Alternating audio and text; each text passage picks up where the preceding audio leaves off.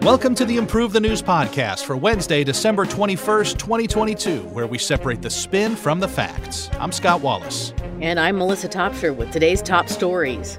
Lawmakers unveil a $1.7 trillion government funding bill to avert a shutdown. The Taliban ban women from universities in Afghanistan. Putin tells Russian security services to root out traitors and spies. South Africa's Ramaphosa is re-elected leader of the ruling ANC party. Kari Lake's lawsuit challenging the Arizona midterm results heads to trial.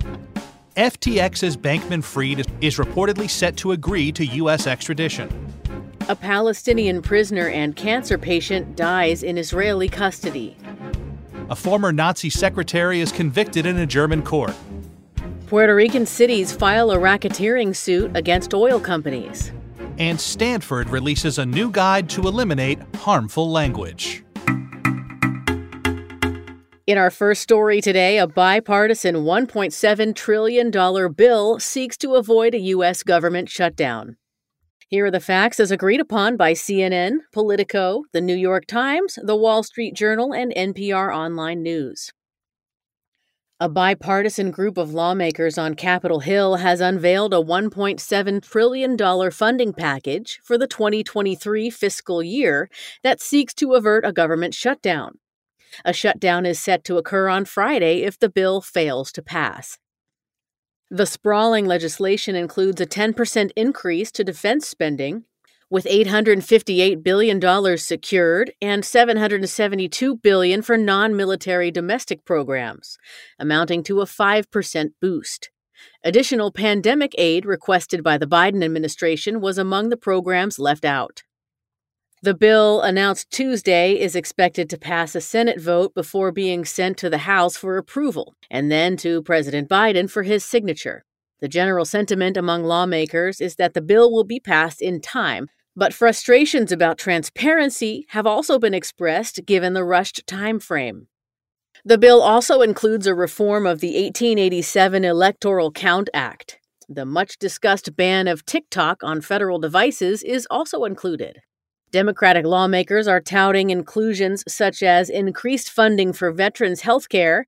Meanwhile, Republicans are claiming victory over keeping domestic spending under the rate of inflation. At least 10 Republican senators are needed to pass the bill before it's sent to the Democratic-controlled House. And while GOP opposition has been voiced against the efforts to pass the 4,000-page bill on short notice, Senate Republican leader Mitch McConnell expressed confidence in the passage of the legislation. On this program, we separate the spin from the facts. Those were the facts, and here are our narrative spins. Here's a Republican narrative from Red State. While increased funding for the military and checks on wasteful and domestic spending ought to be applauded, the GOP should not have supported the passage of this bloated bill that was rammed through a lame duck Democratic session. While it wouldn't be pretty, a government shutdown would be preferable if it means that the incoming Republican-controlled House can save Americans from Biden's unchecked wastefulness. And the Democratic narrative is provided by NBC News. The passing of this legislation would be a big win for democracy, as the bipartisan reform of the Electoral Count Act would stop Trump and other reckless leaders from attempting to undermine the Constitution, making the nation safer from tyranny in the process. Democrats should celebrate securing funding for the U.S.'s allies overseas, government programs for everyday Americans, and most importantly, passing a budget before obstructionist Republicans take control of the House. And on this political story, we also have a cynical narrative from Reason.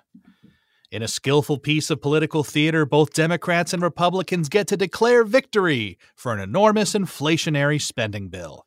Taxpayers will have to pick up the tab. 4,000 pages of spending increases rammed through both houses. These mountains of cash are being shoveled into bloated government agencies with reckless abandon. As irrelevant policy measures are snuck into a piece of legislation no lawmaker will actually read. How much patience do you have for these government shutdowns and this type of political maneuvering? Oh, I think like -0. And it always, it's such a It's such a carrot for the media, right? Oh, we might shut down because we can't agree on it. So that puts the pressure on the other party.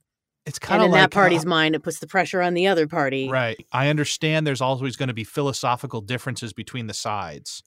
But wouldn't it be interesting if these people who we elected voted, and then whichever side won, they all got behind whatever won, just like we have to with the elected officials?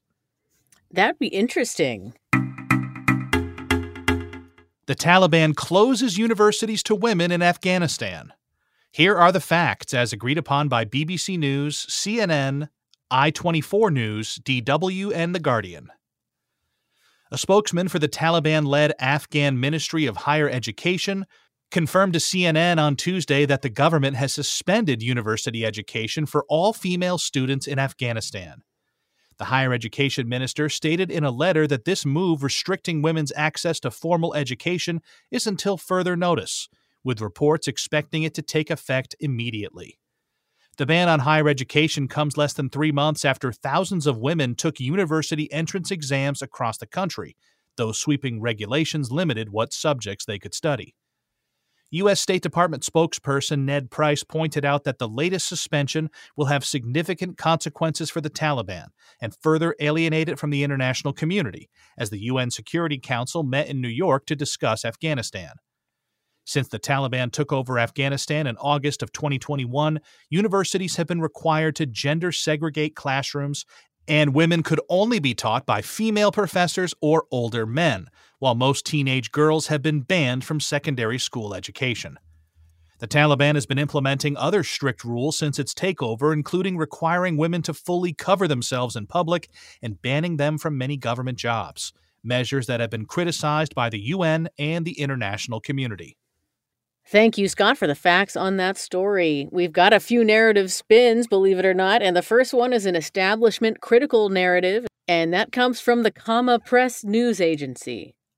The Taliban is committed to respecting women's rights as defined by the Islamic Sharia laws, not by secular customs opposed by the so-called international community.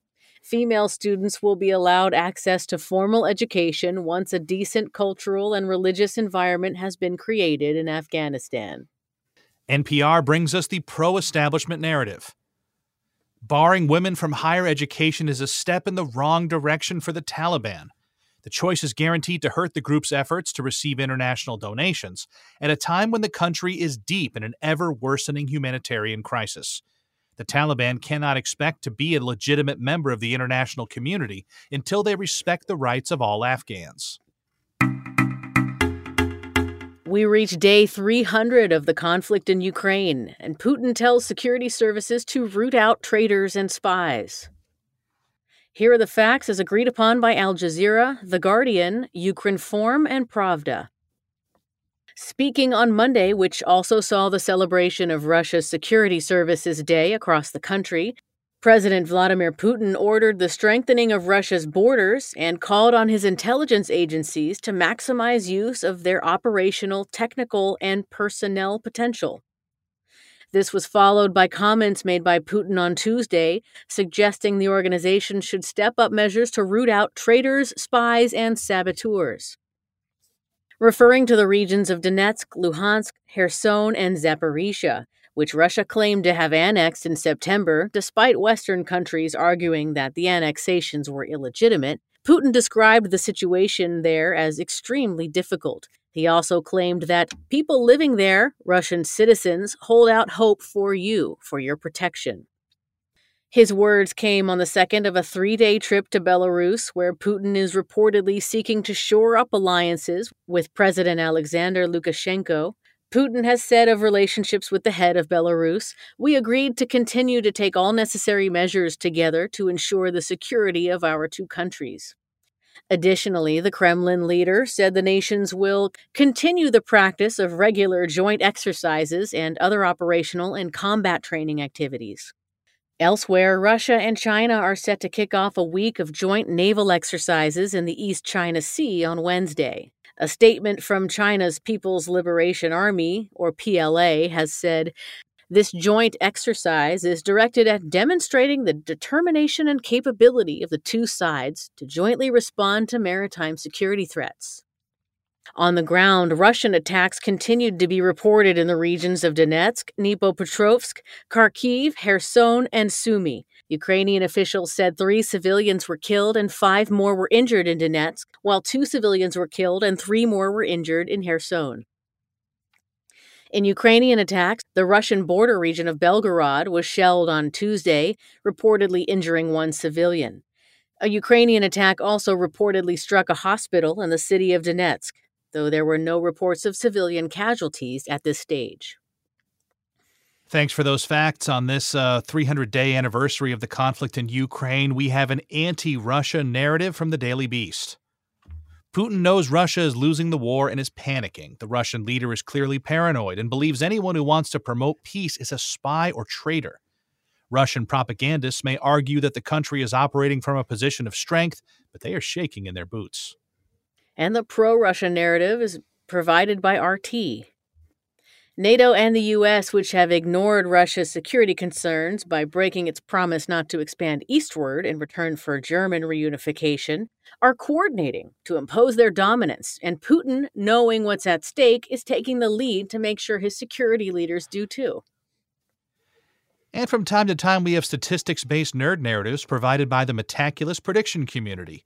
This one says there's a 95% chance that Vladimir Putin will be the president of the Russian Federation by February 1st of 2023. I don't think that there's any elections between now and February of this coming year. I imagine that 5% is him being deposed or perhaps being assassinated, right? I think that's what they're going with. It seems like very unlikely that he's going anywhere. Ramaphosa is re-elected as leader of South Africa's ruling ANC party. Here are the facts as agreed upon by CNN, Wall Street Journal, New York Times, Financial Times, Al Jazeera, and The Guardian. South Africa's ruling African National Congress, or ANC, announced on Monday that the country's president, Cyril Ramaphosa, has been re-elected leader of the party following the ANC National Elective Conference, which began on Friday. He garnered 2,476 votes of the 4,384 cast at the conference to beat his former health minister and rival for the position, Zweli Mkhize. The results mean that Ramaphosa, who also won 4 out of the other 6 positions in the party's leadership team, will guide the ANC for the next 5 years. The victory also makes Ramaphosa the frontrunner to secure a second term in office ahead of the 2024 presidential elections. The chosen leaders of the ANC have been elected president in all South African elections since 1994. Ramaphosa's path to re-election was not without problems as he struggled with internal divisions in the ANC during his campaign. He also came close to resigning this month following a panel report to South Africa's parliament that accused him of serious misconduct over the 2020 Phala Phala robbery. Ramaphosa, along with the newly elected ANC leadership, has many challenges to address as the country is experiencing reports of widespread corruption, power cuts of more than 7 hours a day, and an unemployment rate of 35%.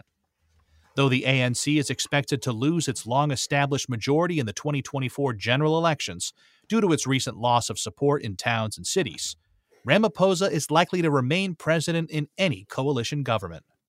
Thank you, Scott, for the facts on that story. We'll start the spins with Narrative A. This is written by Business Live. The ANC has shown its steadfast support for Ramaphosa, giving him a bigger win than he achieved in 2017, despite the recent scandal at his game farm. He must now avoid focusing too much on problems within his party and instead start to govern on behalf of the entire nation amid this severe energy crisis. And the Mail and Guardian brings us Narrative B.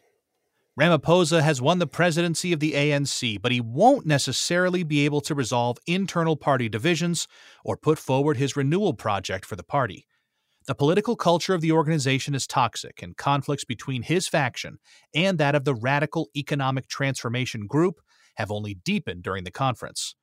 These political circumstances will act as an unyielding barrier to effective leadership and governance. Lake's Arizona election lawsuit heads to trial. Here are the facts as agreed upon by CNN, The Washington Examiner, ABC, and the Daily Mail. A Maricopa County, Arizona Superior Court judge on Monday allowed Republican gubernatorial candidate Kari Lake's lawsuit challenging the election's results to go to trial on claims involving alleged issues with the voting machines and ballot chain of custody violations. After throwing out 8 claims, Judge Peter Thompson ruled he was allowing Lake to try to prove that printer malfunctions were intentional and affected the results.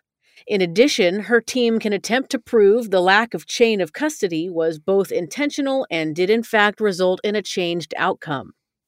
Lake, who lost to Democratic Arizona Secretary of State Katie Hobbs by 17,000 votes out of 2.6 million, will present her case Wednesday and Thursday after Lake's representative examines 150 ballots Tuesday. Regarding chain of custody, Lake claims the protocol around tracking who had the ballots was not followed, and also alleges some ballots were added by staffers from Runbeck Election Service, the company that printed the ballots. Because Hobbs will hold her current Secretary of State position until she's sworn in as governor, Thompson ruled she could be called to testify. Hobbs' attorney suggested the hearing was a victory for them, given that most of the claims were dismissed. In opposition to what Lake's team claims, Maricopa County's attorney argued during Monday's hearing that affidavits from voters prove that most were able to cast their ballots, despite longer lines, and there's no evidence to support claims of misconduct. Thanks for those facts. Believe it or not, Melissa, we have a Republican and a Democratic narrative on this political story. PJ Media provides us with a Republican narrative. Hobbs thought she could get away with these election irregularities without facing pushback, but Lake isn't going down without a fight. Arizona has endured widespread election issues recently. She may not win, but these hearings will give Lake and voters who feel disenfranchised a chance to take the stand and speak up. Due process can now play out. And the Democratic narrative is provided by Arizona Central.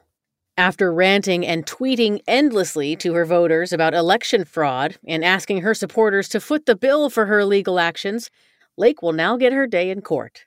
She's told her supporters to buckle up for victory, but she needs to provide actual evidence there was indeed a conspiracy to tamper with votes, or she could face court sanctions in addition to defeat. I would like to propose... So it turns out maybe the blockchain isn't the best. We're going to see in our next story, cryptocurrency isn't the future, perhaps. But the blockchain technology people always talk about, like, well, maybe the blockchain can be used for something. Why not these elections? It's an electronic way to keep track of every single vote with like a mathematical equation. And then if there's any issues with it, every single thing is tracked on the blockchain. Shouldn't maybe the blockchain would solve our election discussions? Scott, that's brilliant. I think you might have just solved America's voting problem. You're welcome, people. FTX's Bankman-Fried agrees to U.S. extradition. Here are the facts as agreed upon by ABC News, NBC News, Reuters, the Nassau Guardian, and Forbes. In a surprise turn of events, the co-founder and former CEO of crypto exchange FTX, Sam Bankman-Fried, has reportedly waived his right not to be extradited to the U.S. over fraud charges. It followed confusion on Monday after the 30-year-old appeared in court in the Bahamian capital of Nassau, where he's being detained, and told the judge he didn't consent to waive his right to fight extradition. Reports prior to the hearing said he would do so.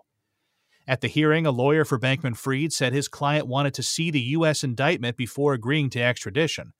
As such, the hearing ended without a conclusion, and Bankman-Fried was remanded back to the Fox Hill prison. Reuters report that the crypto mogul has now consented came several hours after the court hearing. Once this is confirmed in court, it paves the way for one of the biggest white-collar criminal trials since the prosecution of Bernie Madoff. After he was arrested in the Bahamas on December 12th, Bankman-Fried was indicted in New York federal court on 8 counts of wire fraud, conspiracy to commit wire fraud, and violations of campaign finance laws. If convicted, he faces up to 115 years in prison. He resigned as FTX CEO, and the company filed for bankruptcy on November 11th after clients sought to withdraw their funds in droves after reports suggested deposits had been placed with their sister company, Alameda Research, without customers' consent, leaving it largely insolvent. Thank you, Scott, for the facts on this story. We'll start the spins with narrative A from the New Yorker. According to the government's account, Bankman-Fried's corruption was baked into FTX's processes from the very start of its operation. Whether he was dishonest, deluded, or both, the U.S. government needs to conduct the most thorough investigation and prosecution of this fraudulent crypto billionaire. And narrative B comes from Slate. Among the charges that Bankman-Fried faces are those of campaign finance violations going up to tens of millions of dollars. These donations went to the highest level of leadership in both the Democratic and Republican parties, which begs the question, did these political elites know where their high-dollar donations were coming from? And what will happen to all that money?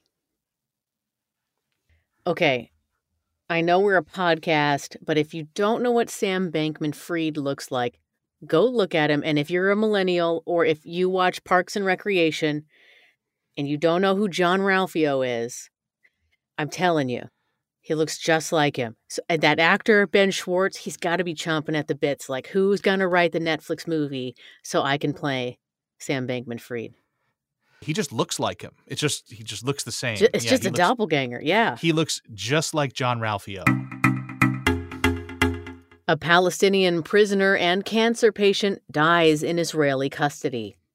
Here are the facts as agreed upon by Reuters, Fox News, the Associated Press, and Al Jazeera. On Tuesday, Nasser Abu Hamid, a senior Palestinian fighter sentenced to life in jail by Israel, died of cancer, prompting outrage and mourning among Palestinians. Abu Hamid is a former leader of the Al-Aqsa Martyrs Brigade, which is the armed wing of Palestinian President Mahmoud Abbas's Fatah Party. He was sentenced to 7 life sentences in 2002 for participating in the deaths of 7 Israelis in the Second Intifada. Hundreds of Palestinians took to the streets and stores closed across the West Bank to protest Abu Hamid's death. Palestinian groups have called for a general strike and confrontations with Israeli forces. Abu Hamid was diagnosed with an advanced stage of lung cancer in August of 2021. Palestinian rights groups as well as Mahmoud Abbas have claimed that Israeli authorities neglected his condition and did not give him sufficient treatment. Abu Hamid was mentioned by Abbas in his speech to the UN General Assembly in September, saying that Palestinians were telling the heroic prisoner Nasser Abu Hamid and his companions that dawn is coming and it's time for their chains to be broken. This year has been one of the deadliest years in the conflict since the Second Intifada. A negotiated settlement appears to be increasingly unlikely. The pro-Palestine narrative on this story comes from Middle East Eye. Israeli authorities purposefully neglected Abu Hamid due to his involvement in resistance to Israel's violent occupation. Abu Hamid is yet another martyr to die at Israel's hands because of their cruelty. Israel's systematic and deliberate killing of Palestinian prisoners is well known, and the international community must intervene to prevent Israel from continuing these abuses. And the Times of Israel brings us a pro-Israel narrative. Abu Hamid was a mass-murdering terrorist, plain and simple, yet Israel still provided him a level of decency. He was involved in the murder of multiple Israelis as well as Palestinians. Accusations that Israel neglected Abu Hamid are also preposterous, as the relevant officials went out of their way to provide him with care. As many frustrated and unsuccessful improvisers do, I was watching SNL this weekend, and they had Austin Butler on, the Elvis guy, and they did a sketch. Did you happen to see it? I didn't. They did a sketch. Well, you're a better improviser than me. They did a sketch, Jewish Elvis, like it was play up with some playful stereotypes about Jewish Elvis, playing off that, he was Elvis in the movie. Yeah. And one of the Jewish stereotypes was that they like Diet Coke a lot. I didn't know. Are you familiar with that being a Jewish thing, Diet Coke? Is there some tie to Diet Coke?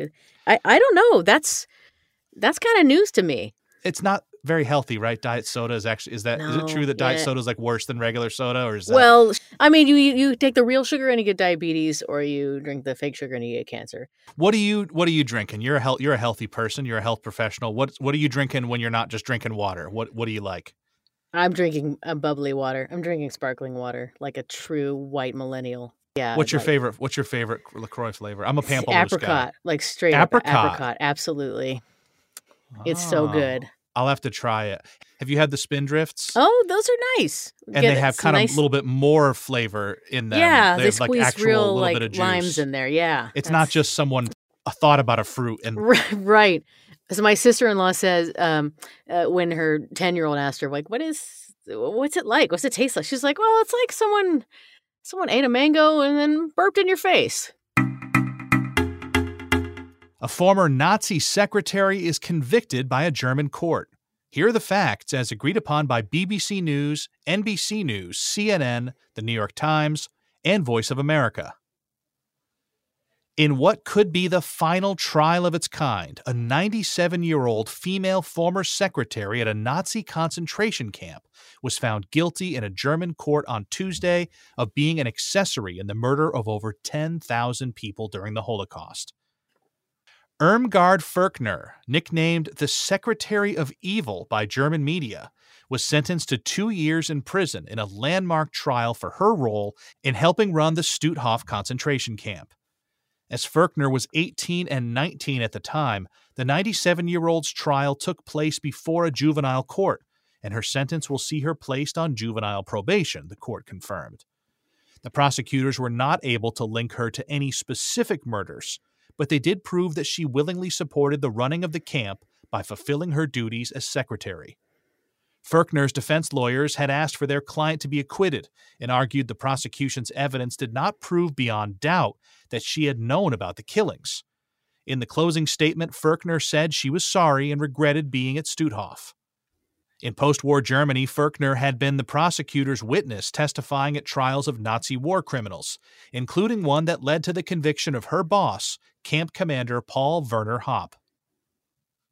Narrative A on this story comes from the Daily Mail. While those responsible for the Holocaust should rightfully be held to account, it's unclear just how much justice victims and families will truly get by convicting perpetrators who either don't have to serve their sentences because of their advanced age or receive lenient ones, such as in this case. It's time to consider alternative but equally promising ways of dealing with unresolved Holocaust crimes. And the Simon Wiesenthal Center brings us Narrative B. Trials like this are vital to keeping the tragedy of the Holocaust in our collective memories, and they send an important signal reaffirming the political and moral responsibility of individuals in authoritarian regimes. This is especially true in this case, as the role played by female Nazi war criminals is often overlooked. So I was listening to NPR today, too, around lunchtime, and they were talking about this story and how the journalist went to Stutthof and had a tour and saw the concentration camp and saw where the office was, I guess, and where the secretary would have sat. And she had a window view of a nice garden, and then beyond that, where the prisoners were held. So she could definitely see where the crematorium was. So that, oh my gosh, they just kept saying she would have been able to see what was going on and smell burning flesh. Oh my gosh. Yeah, you know what's going on. In my experience, the secretaries and the office managers are the people that know the most about what's going on at these places. The people in charge sometimes are clueless. And I don't mean these places as in a concentration camp. I mean any place of work. I mean, look at even like Mad Men. Joan knew what was up. Right. Puerto Rican cities are filing a racketeering suit against oil companies. Here are the facts as agreed upon by The Guardian, Tag 24, and Reuters. 16 Puerto Rican municipalities have filed a lawsuit alleging multinational oil and coal companies conspired to deceive the public about climate change, specifically aiming to hold them accountable for the damage done by hurricanes Irma and Maria in 2017. In a first for climate civil suit, the plaintiffs are using the 1970 Racketeer-Influenced and Corrupt Organizations, or RICO, Act to assert that the fossil fuel industry, trade associations, think tanks, and others obfuscated the link between greenhouse gas-emitting fuels and climate change. The fossil fuel companies, including ExxonMobil, Shell, and BP, are accused of formulating their plan to deceive the public dating back to the 1989 Global Climate Coalition, which the lawsuit claims bolstered the fossil fuel industry through false information disseminated to the public. There were 6 major hurricanes and over 12 named storms during the 2017 Atlantic hurricane season, which caused at least $294 billion in damage to Puerto Rico. The alleged conspiracy by companies makes the island the ultimate victim of global warming, according to one of the municipality's attorneys. In the past, RICO laws had mostly been used to criminally pursue entities like the mafia, motorcycle gangs, and international purveyors of fraud. But recently, there has been more civil use of the statutes to hold corporations accountable. Thanks for those facts, Melissa. EcoWatch brings us Narrative A. It's going to be difficult for the fossil fuel companies to deny these charges when there's an actual Shell internal report predicting a suit like this could come in the future. There are numerous threads to this industry's deception, including the funding of think tanks that would produce favorable studies and the creation of lobbying groups that existed solely for the industry's benefit. It's about time the industry was held accountable. Narrative B is written by The Hill. These preposterous lawsuits are a desperate attempt to get a select handful of companies to pay for catastrophes that have resulted from decades of activity by numerous entities across the globe or simply natural causes. It's a waste of money to sue rather than focus on the collaborative efforts being made by the industry with other groups to combat climate change in a meaningful way. It's funny that it's RICO. Oh, RICO! Oh, I get it. Puerto Oh my gosh. Rico, get it? Wow.